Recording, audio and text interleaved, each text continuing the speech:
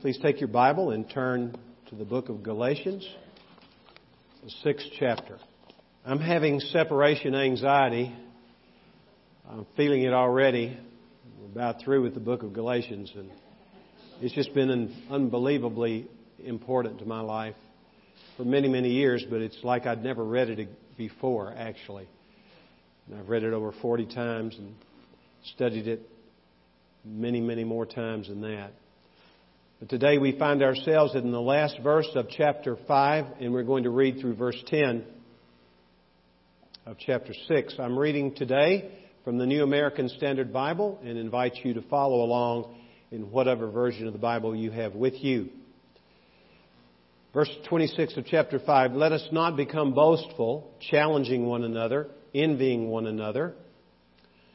Brethren, even if a man is caught in any trespass, you who are spiritual, restore such a one in a spirit of gentleness, each one looking to yourself, lest you too be tempted.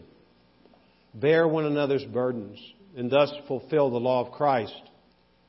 For if anyone thinks he is something, when he is nothing, he deceives himself. But let each one examine his own work, and then he will have reason for boasting in regard to himself alone, and not in regard to another. For each one shall bear his own load. And let the one who is taught the word share all good things with him who teaches. Do not be deceived. God is not mocked. For whatever a man sows, this he will also reap. For the one who sows to his own flesh shall from the flesh reap corruption. But the one who sows to the Spirit shall from the Spirit reap eternal life. And let us not lose heart in doing good, for in due time we shall reap if we do not grow weary. So then, while we have opportunity, let us do good to all men, and especially to those who are of the household of the faith. In 1790, the Baptist Church at Buckinghamshire, England, having studied this passage of Scripture, made a covenant with each other. It was written out, and all the members pledged by signing that they would seek to fulfill what they had read and learned from this passage that we're looking at today. Let me read what they promised. They promised to walk in love toward those with whom we stand connected in the bonds of Christian fellowship. As the effect of this, we will pray much for one another. As we have opportunity, we who are in more comfortable situations in life than some of those brothers with regard to the good things of providence will administer as we have ability and see occasion to their necessities. We will bear one another's burdens, sympathize with the afflicted in body and mind, so far as we know their case under their trials, and as we see occasion, advise, caution, and encourage one another. We will watch over one another for good. We will studiously avoid giving or taking offenses. Thus, we will make it our study to fulfill the law of Christ. 1790. The Word of God's true regardless of when it's studied, when it's applied to our hearts by the Spirit of God. Last week we began specifically asking the question, what can we do to obey verse 10, where the Scripture says, while we still have opportunity, let us keep on doing good to all men, but especially those who are of the household of the faith. And we saw two things last week found in verses 1, 2, and 5. The first of which is that we are to restore a brother or sister who has fallen off the pathway of following Christ in the power of the Spirit. We who are spiritual are to restore such ones in a spirit of gentleness so that they can no longer carry out the desires of the flesh. And we know what the word flesh means in the Bible. It doesn't have to do with that stuff which covers our bones and our muscles. It rather has to do with our unsurrendered selves. It has to do with my personality apart from the controlling influence of the Holy Spirit. Then we looked at how we are to bear one another's burdens. And in so doing, we will fulfill the law of Christ. Today we're going to look at some other ways from this passage that we can do good to one another in the name of Christ. The first of which is that we are to consider one another better than ourselves. This is not stated explicitly in this passage, but you'll see as we look at verses 26 and then 2 and 3 of chapter 6 that these words yield that piece of information. And they echo, quite frankly, other things which the Apostle Paul has written that we still have record of. For instance, in the book of Philippians 2, verse 3, do nothing out of selfish ambition or vain conceit, but in humility consider others better than yourselves. And then in Romans chapter 12, verse 10, put pride of place in others rather than yourself. Outdo one another in honoring one another. In other words, put others before yourself. Consider them better than yourselves. And this is phenomenal in its impact upon a body of believers. If we grasp this, and more than simply grasp it with our minds, but we live it out in our lives, it will revolutionize this body of believers. Because we will be people who truly understand what the Apostle Paul teaches in this passage of Scripture. Now, there's some things which prohibit us or inhibit us from doing that, and one is mentioned in verse 26 of chapter 5. Take a look at it with me. Let us not become boastful.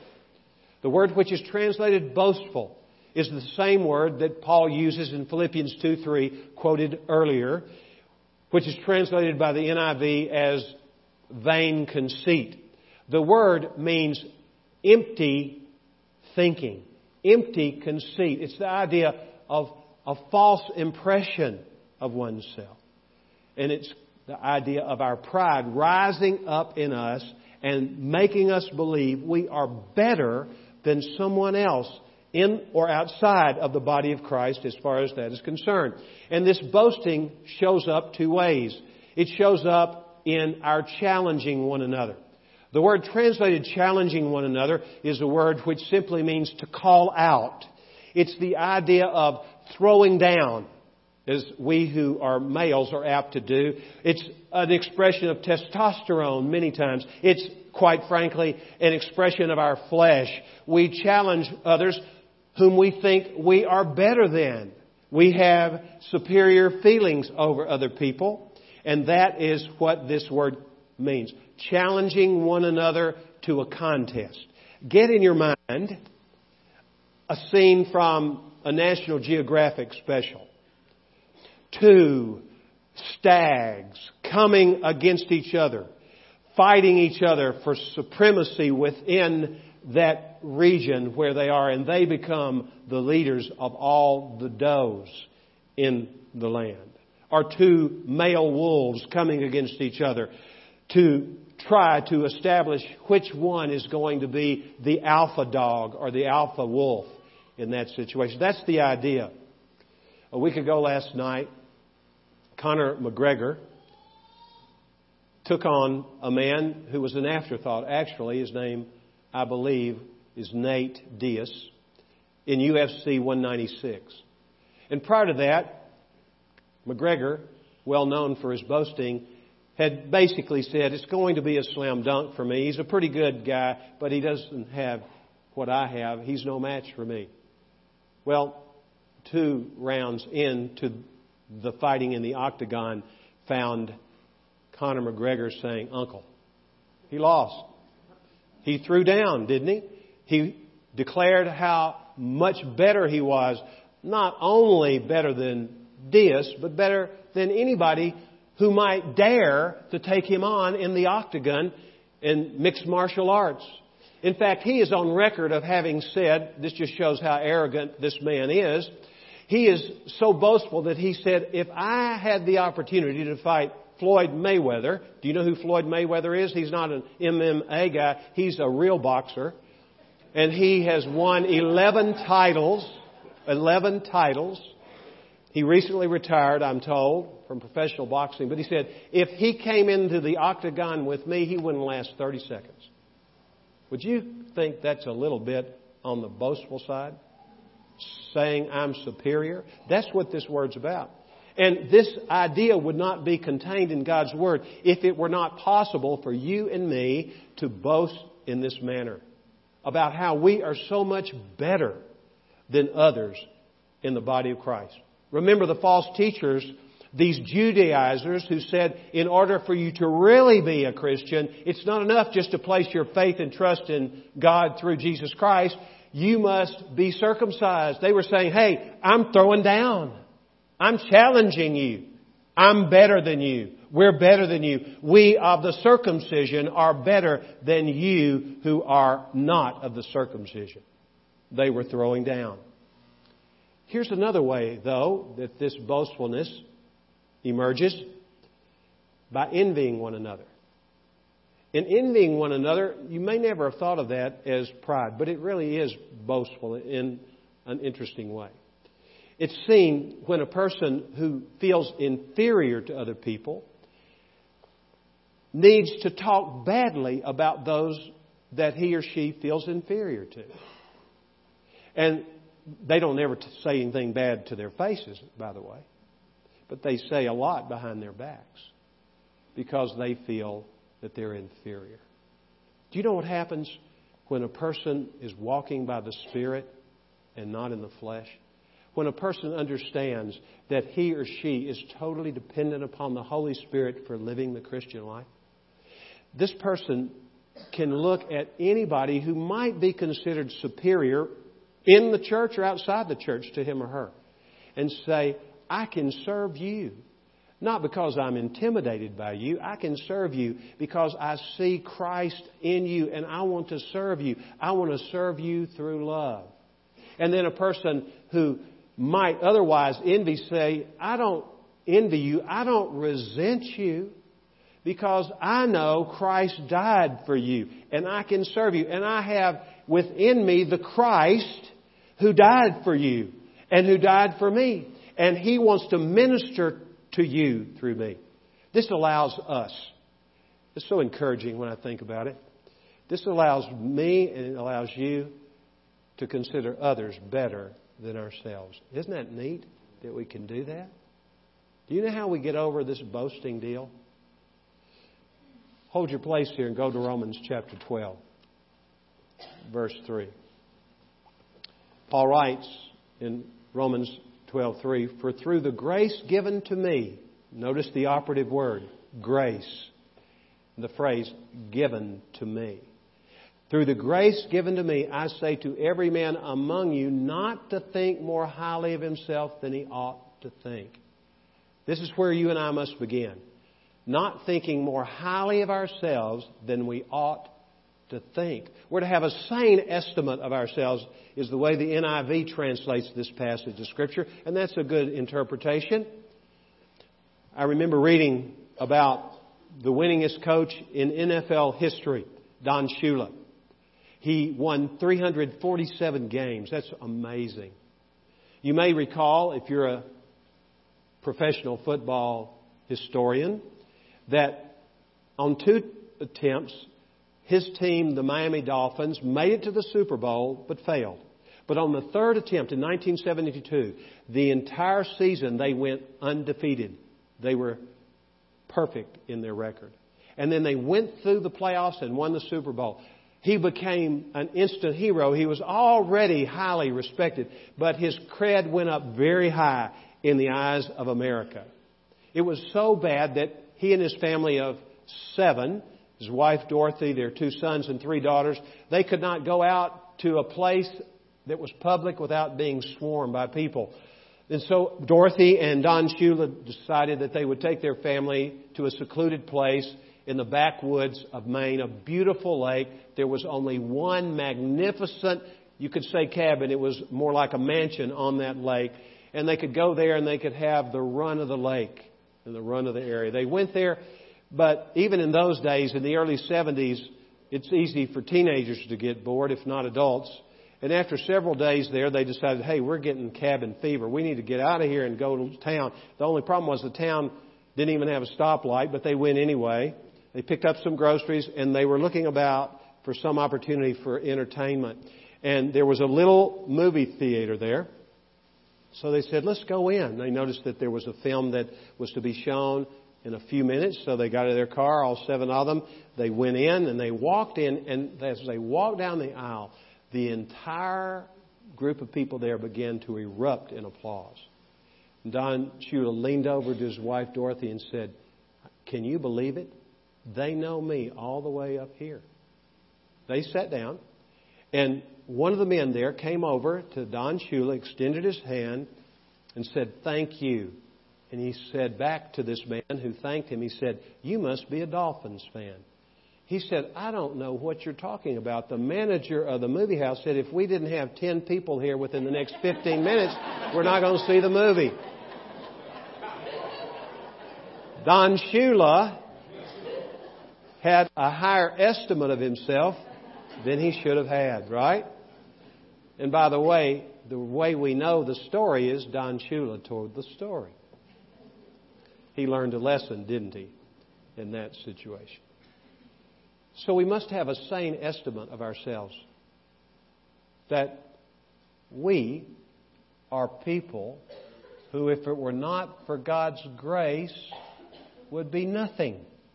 We are something in the eyes of God, but in our own power, in our own fleshliness, we are nothing. Look at verse 3 of chapter 6. For if anyone thinks he is something when he is nothing, he deceives himself.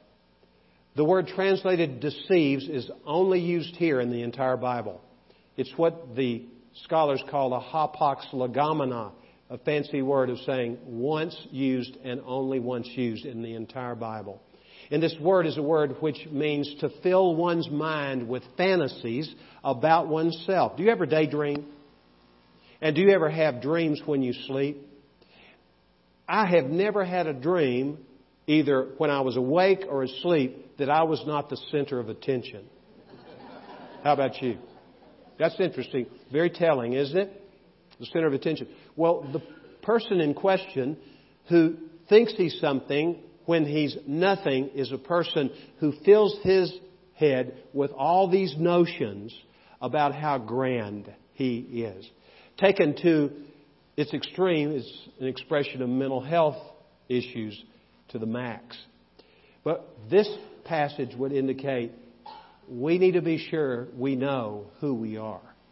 We are, in essence, nothing in and of ourselves. Of course, in Christ, the whole world belongs to us, is what Paul writes in 1 Corinthians 4.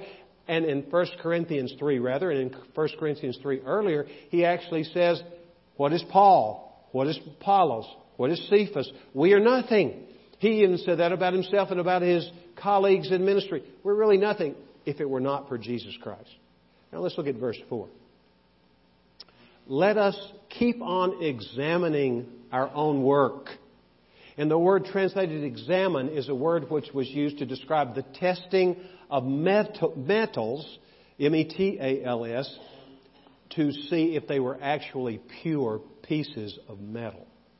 And with that kind of carefulness, we are to keep on examining not one another's work. This is what we do. We size one another up.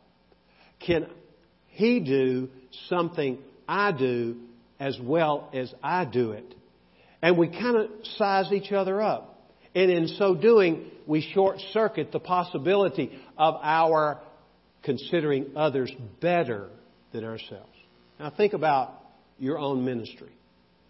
Think about how the Lord uses you. Some of you think, ministry, I don't have any ministry. I'm not a pastor or whatever. But remember, the Bible says that we're all priests. 1 Peter 2:9 says we are a royal priesthood, not any ordinary priesthood. And the Bible is clear later in 1 Peter chapter 4 that we all have gifts which are for serving the body of Christ and bringing glory to God. You are in the ministry whether you know it. If you know Jesus Christ, the Spirit of God has come to indwell you. He has given you a gift or gifts. Think about others who have gifts like yours, and how do you feel about them? Do you compare yourself with them? Paul says in 2 Corinthians 10:12, you're a fool. I'm a fool when I compare myself with another believer. It's foolishness to do such things. He goes on to say, after having said, let us keep on examining our own work, and then that person will have reason for boasting in regard to himself alone and not in regard to another. Isn't it true that our boasting largely is about how we're better than other people? Or to help us kind of convey that idea into our own minds, at least. We deceive ourselves. So we need not to compare ourselves with one another. So here's number 3 in this listing. Let's start with number 1. Let us do good to one another by what? By restoring a wayward brother or sister in Christ in a spirit of gentleness. Number 2, we're to bear one another's burdens. We're to pray for each other. We're to speak words of encouragement from the Word of God to each other. We're to do practical things on the lines of feeding or cleaning or helping other ways. You know, there's some people who in our church are not able to do some of the things that we take for granted. Look around, get to know people, see how we can bear their burdens and ministering to them. And the third thing, which we've just spent several minutes considering, is let us understand we are to put other people before ourselves. We're to think of them more highly than we think of ourselves. Let's look at number 4. It has to do with sharing all good things with one another. And it's very specific. It has to do with the relationship between a pastor-teacher and the church that he is given the responsibility of overseeing. Look at verse 6. And let the one who is taught, let me stop there with that word taught. The word translated is taught is a word listed carefully, katakueo. Some of you who are from a liturgical background, either Roman Catholic or Anglican, Episcopal, in some cases Methodist or Presbyterian, disciples of Christ, you went through catechism. You were catechized. You were a catechumen. Well, this word is the mother word of that. Let the one who is taught what? The Word.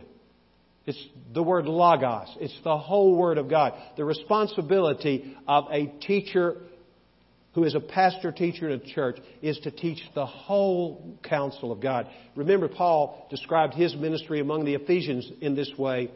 In chapter 20 of Acts, he said, I did not shy away from teaching the whole counsel of God to you. I taught it all. Now, he spent a lot of time in Ephesus, by the way, 6 hours a day for 3 years. Can you imagine? It was a teacher's paradise to have that kind of opportunity. And he took full advantage of it for the glory of God and for the benefit of those who came to listen. And the Bible says the Word of God spread throughout all of Asia, not just in Ephesus, which was a thoroughfare for commerce, but the entire region of what we now know is Turkey because of his teaching the Word of God. Now hold your place here and turn with me to the book of 1 Timothy. A few books toward the back of your Bible. It's Paul's letter to his son in the faith, Timothy, who himself was a teacher in the Ephesian church. Look at verse 13 of chapter 4 of 1 Timothy. Until I come, keep on giving attention to the public reading of Scripture, to exhortation and teaching. 3 things he was to give attention to. They're very clear. Reading the Scripture publicly, because people didn't have access to a Bible like you and I. Some of them couldn't even read. They didn't have access to the language. They depended upon their ability to hear. To exhortation and to teaching. And look what he says in verse 14. Stop, literally is what the text says, stop neglecting the spiritual gift within you. Evidently, he had become discouraged or got caught up in some other kinds of responsibilities as the leader of the church, the pastor-teacher of the church. He had neglected his spiritual gift, which was bestowed upon you through prophetic utterance with the laying on of hands by the presbytery. One or more of those elders who laid hands on him when he was in effect ordained as the head pastor of this congregation, there had been prophetic words which had been pronounced over him. And for whatever reason, probably discouragement, because there was a lot of opposition to him, he had let that slide in his memory and in his practice. Now look at verse 15. This is particularly special to me in terms of the convicting nature of it. Keep on taking pains with these things. Now, a few of us in here are pastor teachers. The question we have to ask ourselves, are you taking pains with the reading of the Scripture, exhortation, and the teaching of the Word? Am I, this has been very convicting to me, am I giving the proper attention? Because I have a responsibility to God and to you to minister the Word of God when I minister to it in no slipshod fashion, but having given great pains in getting the Word to you. The delivery of the Word is one thing, but it's very much secondary to the study of the Word of God.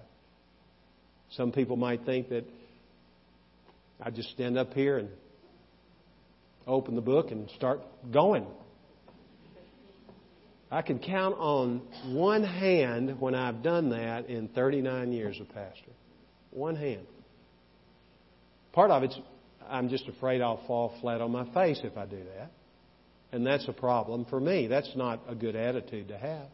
But bigger is the responsibility I have to do when it's my turn to teach the Word this way. Verse 16, pay close attention. And here again, it's a present tense command. Keep on paying close attention to yourself and to your teaching. Persevere in these things. In other words, I'm to spend time in the Word, and this is one of the benefits of doing what I do. If I give proper attention to the preparation of a message like this, the Spirit of God works me over many hours instead of the 45 minutes or so I teach the passage that I'm assigned for that day. He works me over, and it gives me opportunity to pay close attention to myself before I start teaching this to you. I mean, the Spirit of the Lord is working in my heart. I mentioned that to you when I was saying I was having separation anxiety. I don't want to leave Galatians because God's teaching me. He's exposing me in so many ways so I can get right with Him and be better used by Him. He concludes the last part of verse 16. For as you do this, you will ensure salvation both for yourself and for those who hear you. Does that mean that if I teach the Word of God the way it's said I should teach it, that I'm going to be saved by that? That's not what it means. There's more than one aspect of salvation. Remember, justification, sanctification, that's what we're in now. If we know Jesus, we were justified through faith in Jesus Christ alone, made right with God, no longer condemned for our sin because He was condemned for us. In the meanwhile, we're being set apart, sanctified. This is part of my sanctification because I'm paying attention, if I'm obeying this, to whom? To myself, to get right with God where I need to get right. So that when I stand in a place like this, I will not be hindered from telling the truth. The Spirit of God will give me what He wants you to have through the gifting that He has given me and by His Spirit. And then for your salvation, your sanctification, how are we sanctified? Sanctify them by your truth. Your Word is truth. So when someone like me stands in a place like this, if we have paid close attention to ourselves and to the teaching, the result will be that you will be changed if you're open to be changed by the Word of God. And we need to understand this, we who are teachers. Now look at verse 17 of the next chapter. This is for you as members of the body regarding us who are elders. 17, let the elders who rule well be considered worthy of double honor, especially those who work hard at preaching and teaching. Let me stop a moment. The word translated work hard, you might think, that's not hard work. You don't know what hard work is, Mike. Well, I probably don't. But I do know what work is necessary to rightly divide God's Word. I know it's hard work. One reason it's hard is because the devil doesn't want you to do it. So you can just sort of get up and tell a few stories and make people feel nice and go home. Or not even be able to tell any stories. Just kind of fumble your way through a passage with no obvious message from the Lord from it. Work hard. This word translated work hard is a word that suggests toiling. And this is what the man who is worthy of double honor, who has the title of elder, is due double honor because he works hard at rightly dividing the word of truth. Doesn't just sort of skim around and get a bunch of ideas and string them together, but is a true student of the word and shares that. But look at the next thing. In verse 18, for the Scripture says, you shall not muzzle the ox while he is threshing, and the laborer is worthy of his wages. And in saying that last part of verse 18, Paul quotes Jesus from Luke 10:7. If you were to go there, you would know these are the words of Jesus. The laborer is worthy of his wages. Now let's go back to Galatians chapter 6, verse 6. And let the one who is taught the word share all good things with him who teaches. I love the word share. You may not even have any idea what it means, but here's what it sounds like in the original language. It's koinonia, but it's the verb form of koinonia. And we don't usually think of fellowship. That's what the word is usually translated. But it's the idea of partnership. So a pastor, teacher like myself, or any other pastor, teacher, we are in partnership with you. More importantly, we're in partnership with the Lord. And in partnership, we accomplish the mission God has given. Because God has given some to be pastor teachers in the body of Christ to equip the saints to do the work of the ministry so that the body will be built up and become mature and like Jesus Christ. So this is so important. I cannot emphasize it enough. The importance of a relationship between a pastor-teacher and the flock of God. That we're a team and we work together. Now let me talk personally for just a moment. In the years that I have served as the pastor here in this church, you have fulfilled this responsibility beautifully in regard to me and the other pastors who serve here. You have shared all good things with us. You have taken seriously the responsibility, and more than the responsibility, the privilege that you have to contribute to our lives in a material way. I can't speak for the other men. I think I could. I think they would agree with what I'm about to say. We do what we do not for shameful gain, as Peter warns against when speaking to elders and pastors, not for the money. I don't think about the money. I'm grateful for what I receive. I receive far more than I need. Thank you for being responsive to the Lord in this way. But what I do understand is God has given you and me and the other pastors here a relationship that we share in fellowship with one another for the advancement of the kingdom of God, for the building up of the body of Christ as you are equipped by your pastors. Remember when we say our declaration of commitment to the church, that I will be willing to be equipped by my pastors. It's our job to equip, and it's our calling to do that, and we will give an answer for what we have done for that. I will, and the other pastors will do likewise. Sam Houston, do you know the name Sam Houston? If you're someone who grew up and you took Texas history in the 8th grade or 7th grade or whenever you did that, you know. I didn't ever take Texas history, but I took Tennessee history in the 7th grade. And my teacher was Miss Ryland. I'll never forget her. She was a great lady. And I loved history.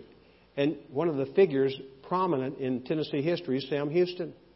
Before he became the governor of Texas, he was the governor of Tennessee, and he had some long, dark years in between out in the wilderness among the Indians in Arkansas. But he got saved late in life. He got saved in Texas. He was baptized by a Baptist pastor in the Brazos River. And after he got baptized, he made this declaration to whoever the head deacon was in the church that he became a part of. He said, I want to pay half the pastor's salary. And then he was asked why Sam, would you want to pay half of our pastor's salary? He said, when I got baptized, my pocketbook got baptized too. I like that. That was cute. Well, let's go on and read the rest of this passage. This is a rich passage. Verse 7 says, stop being deceived. God is not mocked. There's a different word used here for deceived than was used in verse 3, but it's still a strong word. Stop being deceived. God is not mocked. The word translated mocked comes from the Greek word which means nose. And the idea is turning up your nose to God. These people who are, as we're going to see, sowing to the flesh rather than sowing to the Spirit, treat God with contempt. They turn their noses up to God in relationship to what He says is important. God says circumcision is nothing and uncircumcision is nothing. They were saying circumcision is everything. They ignored the Word of God. They were mocking Him. And they were, in a sense, some of the translators say, this word also conveys the idea of outwitting God. They were fooling God. They were pulling the wool over God's eyes. How ridiculous to think that anyone could do such a thing. Stop being deceived. God is not easily fooled. In fact, it's impossible to fool God. It goes on to say, for whatever a man sows, this he will also reap. Robert Louis Stevenson, who wrote, as you probably know, Treasure Island, said this, everybody, sooner or later, will sit down to a banquet of consequences. Everybody. We all will. It's appointed unto man once to die, and after that comes the judgment. If we're in Christ, we won't stand before the great white throne judgment where the sheep and the goats will be separated out. We'll be there among the sheep, but then we'll go to be before the judgment seat of Christ. And there'll be an evaluation of our lives based on the quality of the work which we did. Did we do our work by the Spirit, or did we do it by the flesh? It's going to be a good day for all of us who know Jesus when Jesus comes back. But there's going to be a little pain associated with it for all of us when we stand before the judgment seat of Christ, because there's going to be a lot of what we did that will be exposed as being self-motivated for self-glory. It's going to be, that part's going to be tough for all of us because we've all done these things for ourselves. But we need to know what the Bible says about this. In other places, Job 4:8 says, the person who plows iniquity and sows trouble will reap the same. If I sow sin and I sow trouble, I'm going to reap it. And not in the way in which I sowed it. Hosea says, if you sow to the wind, you will reap the whirlwind. Maybe my sin was just a little zephyr, just a gentle breeze. But you know what it's going to be in terms of the consequences of my sin? It's going to be like a hurricane. This is the thing about sowing to the flesh. We sow a little bit. It seems so incidental and really not all that big. And then before you know it, it becomes a firestorm in our lives. God knows, and He forgives, but it doesn't remove the consequences in this life, the trouble which follows. The Bible is full of examples of that kind of thinking. I like what Adrian Rogers says. He says, you can't sow your wild oats and at the same time pray for crop failure. If we're sowing wild oats, it's going to bear some bad fruit. The law of the harvest has to do with the kind of seed which is sown. There are two kinds you and I can sow, good or bad. There are two soils in which we can sow it, the flesh or the Spirit. And we are people who need to understand that there are two outcomes, corruption or eternal life. And we must be careful when we think about these things. If I were to take some seed in my hand and I'm not familiar with what kind of seed it is and I'm hoping I'll get wheat and it turns out to be barley and I sow it in a field, am I going to get wheat? No matter how much I want wheat, I'm not going to get wheat. Why? Because I'm sowing the wrong kind of seed. This whole matter of the law of the harvest has to do with the quantity that I sow too. Will I get a bumper crop if I just am sparing in my sowing? The Bible says in the book of 2 Corinthians 9:6, he who sows sparingly will also reap sparingly. He who sows bountifully will reap bountifully. Well, if I'm only sowing sparingly, I cannot expect to get a bumper crop. And then the quality of the seed has something, if not a lot, to do with the crop. If I have inferior seed, then I'm going to get a poor crop. So what God has called you and me to do is be careful regarding what kind of seed we sow. Look at verse 8. For the one who sows to his own flesh shall from the flesh reap corruption. Now let's stop here just a moment. What would that look like, sowing to the flesh? Well, it would be doing what I want to do without regard for what God would have me to do. It would be living my life as a renegade as far as God is concerned. It would be adopting this attitude. I'm free in Christ. I can just do whatever I want to do. That kind of attitude will result in a life that ends up in corruption.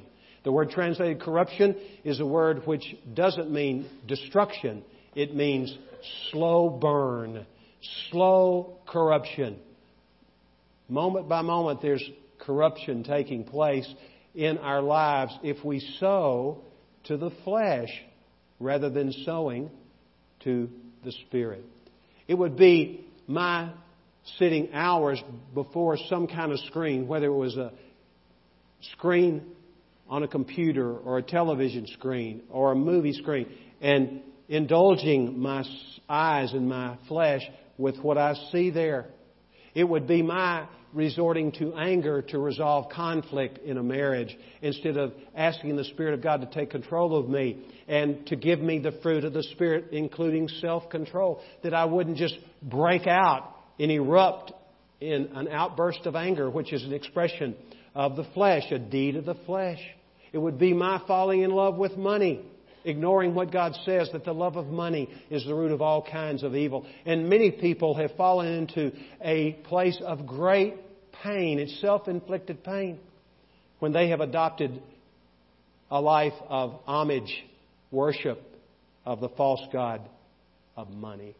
Those are examples of sowing to the flesh. The last part says, but the one who sows to the Spirit shall from the Spirit reap eternal life. Now, what would that look like? It would look like a life that's depending upon the Holy Spirit. The Spirit has taught us how to walk by faith and not by sight. Where does faith come from? Faith comes from hearing, hearing from the Word of God. I put myself in a position to hear the Word of God, and having heard it, I apply it to my life. So, let's take these four things that we have learned from this passage regarding what we can do to do good to all men, especially to those who are the household of the faith. What's the first one? I can see a brother or sister who's out there spiritually, dangerously running away from God. And I can take the time and the effort and go and, with another brother or sister, bring that person back into a walk with the Lord.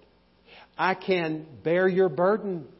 And in so doing, I'm sowing to the Spirit. I can also consider you better than myself. And in what I'm doing that, I'm sowing to the Spirit. And then if I'm in a fellowship like ours, I can sow to the Spirit by being a good steward of the gifts and the time God has given me to teach the Word of God. And pay close attention to myself and to my teaching so that by that I will be sanctified and you would be sanctified too. Those are ways. But let me say this.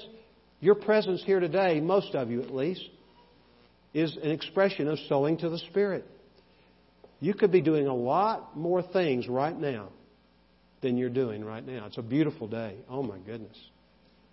You could be doing a lot of fun things today besides being here to worship the Lord. But your presence here, you're sowing to the Spirit by being here today. What you do, with what you have learned or experienced or heard from the Lord, When you leave here today, if you put that to work and you meditate on it, you think about it, that's sowing to the Spirit. When you pick your Bible up and read, not to fulfill some sort of religious obligation, you're sowing to the Spirit. When you pray, not just for yourself, but for other people, you're sowing to the Spirit. Do you get the notion? Do you get the idea? When you're fellowshipping with one another in a small group and you're sharpening one another, you're sowing to the Spirit. You're encouraging one another. You're sowing to the Spirit. And the list goes on and on. And what does the Word say? You will reap eternal life. And the idea of eternal life in our minds is primarily life after death, which is awesome. And that's forever. Very important. But it's also any life that's created by the Spirit. I love what Jesus says about the Spirit of God. In John 6:63, He says, it is the Spirit who gives life. He's the one who gives us life. And that life is an abundant life. If we contrast the deeds of the flesh. Have you sown to the flesh lately? Can you remember sometime in the last few days you sowed to the flesh? I remember one time that I remember. And it was not a trespass that caught me off guard. I thought about it before I did it. But I went ahead and sowed to the flesh. And immediately I knew I'd done wrong and I confessed it and repented of it. But I still had this crummy feeling. And that was not because I hadn't been forgiven. It's because there is a consequence which comes when I sow to the flesh. Now, when I'm walking in the Spirit, whoa. I don't have to worry whether I've lied to somebody or not, because I haven't. You know, people who lie, what do? They have to have a lot of stories to cover up their lies, right? And man, they're working that in their minds a lot, and they don't sleep at night. But when you're walking in the Spirit, you're walking in the truth, aren't you? And the truth will set you free. You don't have to worry about that anymore. So I recommend we walk in the Spirit. It's not I, but it's the Lord who recommends that. Let's look at verse 9. And let us not lose heart in doing good. The Apostle Paul was acquainted with the temptation to lose heart. He was on the precipice of losing heart when he wrote 2 Corinthians chapter 1. We were under great pressure far beyond our ability to endure. Listen carefully. Indeed, in our hearts we felt the sentence of death. Do you think he was about to lose heart? He was. So it's not unspiritual to find yourself in such a situation. It's what we do when we're faced with that kind of situation that determines the outcome of our lives in that era of our lives. And the Scripture goes on to say, for in due time we shall reap if we do not grow weary. Some of your translations say, if we do not give up. In due time we shall reap a harvest, a good one, from the Spirit, our eternal life, if we do not grow weary. Let me give you a few suggestions. Remembering that Jesus got tired. Didn't He get tired? We see examples of it in Scripture. His apostles got tired. On one particularly busy day, He said to them, come away by yourselves to a lonely place and rest a while, for there were many people coming and going, and they did not even have time to eat. Do you think it's unspiritual to go aside and rest? Absolutely not. Why would God build into the Ten Commandments, 6 days you shall work, and what about the seventh? You're to rest. So rest is something God gives us to replenish us. It's time to slow down and relate to Him more significantly and get re-energized. So if you're getting close to burnout, in Exodus 18:18, Jethro, the father-in-law of Moses, came and observed what Moses was doing, and Moses opened up his counseling ministry at dawn and closed it at dusk, and people were around him all day. And as Jethro looked at this, he said, what you're doing is not good. You're going to wear yourself out as well as your people. And the word translated wear out in the Hebrew is a word which was used to describe burnt leaves on a tree in the desert. We have knowledge of what that looks like. And so what he's saying is, you're going to burn out, Moses. And he gave him an idea. He gave him this idea. Share the work. Share the work. Don't do all the work. Young pastors, particularly, have this need to be appreciated. And so they try to do everything.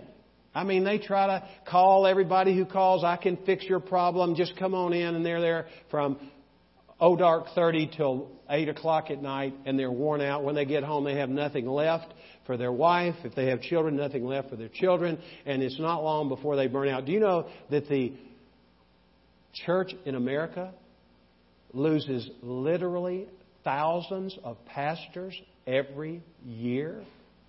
Do you know why? Some of it has to do with immorality, but probably the immorality was made more accessible to them because of their fatigue. In certain circles, there is an acronym for people who are in recovery, HALT, to remind ourselves when we're hungry, angry, lonely, or tired, T, we are more susceptible to sin. Isn't that true? So get rest. Share your work. And then here's another one. This probably should have been at the head of the list. Believe God, what He says, and claim His promises. Like we read from Isaiah 40:29.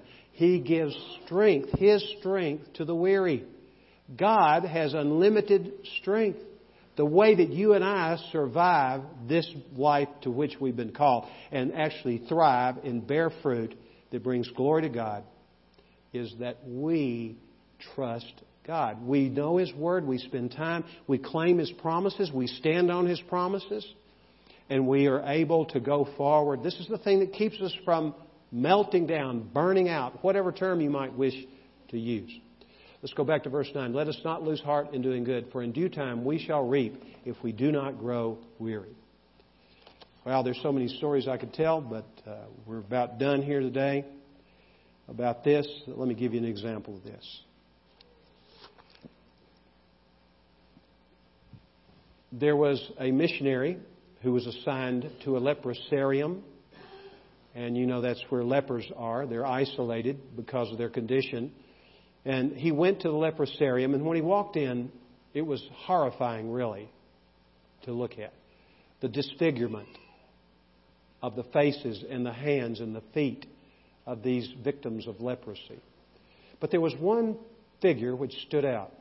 When he walked in, he saw this man, and the man's face just radiated despite the ugliness of it. And he said to himself, I bet that guy knows Jesus. So he made a beeline to that man and said, do you know Jesus Christ? And the man said, yes, I do, with a big smile on his face. And the missionary said, how did you come to know Jesus? And he began to tell the story of his stay at the leprosarium. He said, when I came here, I was the most bitter, hateful person in this place. And the first day I came here, a man from the nearby village came to me, and he gave me some food, and I immediately threw it back in his face. He came the next day. He did the same thing. I responded as I had the first day. And this went on for a long time.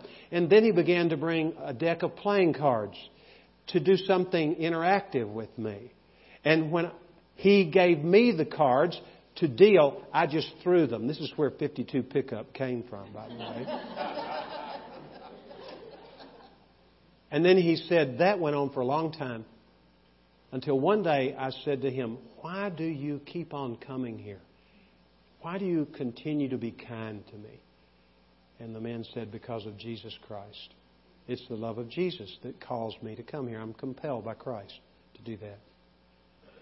And then that day, that man gave his heart to Jesus. What a wonderful story. The missionary was warmed. And as he was turning to leave, he caught himself and he came back. I have one more question. Would you mind telling me how long this man came before you received Jesus? And he said, he came every day for 13 years. Aren't you glad that man didn't give up too soon? Have you ever done anything for anybody like that for 13 years to try to win them to Christ? Wow. Powerful. Powerful. Now the last verse says, while we have opportunity, and realize we're not here indefinitely. When God gives me an opportunity and you an opportunity, we need to seize it. not run from it. While we still have opportunity, let us do good to all men, especially to those who are the household of faith. Why is it important that we're this way with each other? Because the most powerful witness we have as a church is the way we treat each other. If we serve one another through love, by bearing one another's burdens, going and retrieving someone from the jaws of temptation or sin, going and ministering to people by letting them know we think they're special beyond us, we care for them, being in fellowship. That's the best witness. John 17, 20 and 21, for your information, would yell that. But I want to finish with this quick story that's recent. It happened just this last week in my life. The week before last, I called a young lady who's never been to our church, but I had a contact with her and was sensing the Spirit of God was wanting me to make contact with her. I called her and asked if she and her husband would like to join me for lunch. And she said yes. And so they joined me for lunch. In the course of conversation, I asked her to tell me about yourself. She said, I grew up here in El Paso in a home that was anti-religious. People who had religion, whether they were Christians or Catholics or whatever, they were mocked routinely and looked down upon as inferior intellectually by my family. We didn't need anything. That's the way my twin sister and I were raised. We didn't need anything. We were self-sufficient. And she said, about 2 years ago, when I was working as a waitress in a West Side establishment, a family began to come in. And this family was different than any family I'd ever served. They were so loving toward each other, and they expressed love to me. They were kind to me. They wanted to know about me. And then a little later, after they continued to come as a family on a monthly basis, then the two teenagers, 14 and 16, would come in almost weekly. And we had great friendship. We became people who were on a first-name basis. And then the family left town. The father was transferred in his work. But before they left, they gave me this Bible. She had a Bible in her purse. She took it out. Isn't it beautiful? I said, it is beautiful. She said, it's even got my name on it. And then she said, they wrote a nice thing in front of it. And she let me read what they wrote. And basically it was, read the book of John, and you will understand why we love you the way we love you. And she said, you know, I never have really done that until about 3 or 4 days before you called and invited me and my husband to lunch. I had this strong drawing to start reading the Bible again. You see, we're to do good to all men, not just to people who are in the household of the faith. That family, the Villa family, they just went and ate, and they loved on that young lady. They cared for her. The Spirit of God was in them, bearing witness to Jesus through them. And they don't even know about it. But I guarantee you, they're the ones that God has used. And this young lady is on her way to knowing the Lord Jesus Christ. It is exciting. If we look for opportunities, they abound. All around you and all around me. There's no end to the possibility. We just have to open our eyes and see people the way Christ sees them, in their potential for Him. Let's pray. Thank you, Lord, for your word. We pray that your Holy Spirit would take it and make us remember this truth and make it become a part of us. In Jesus' name we pray. Amen.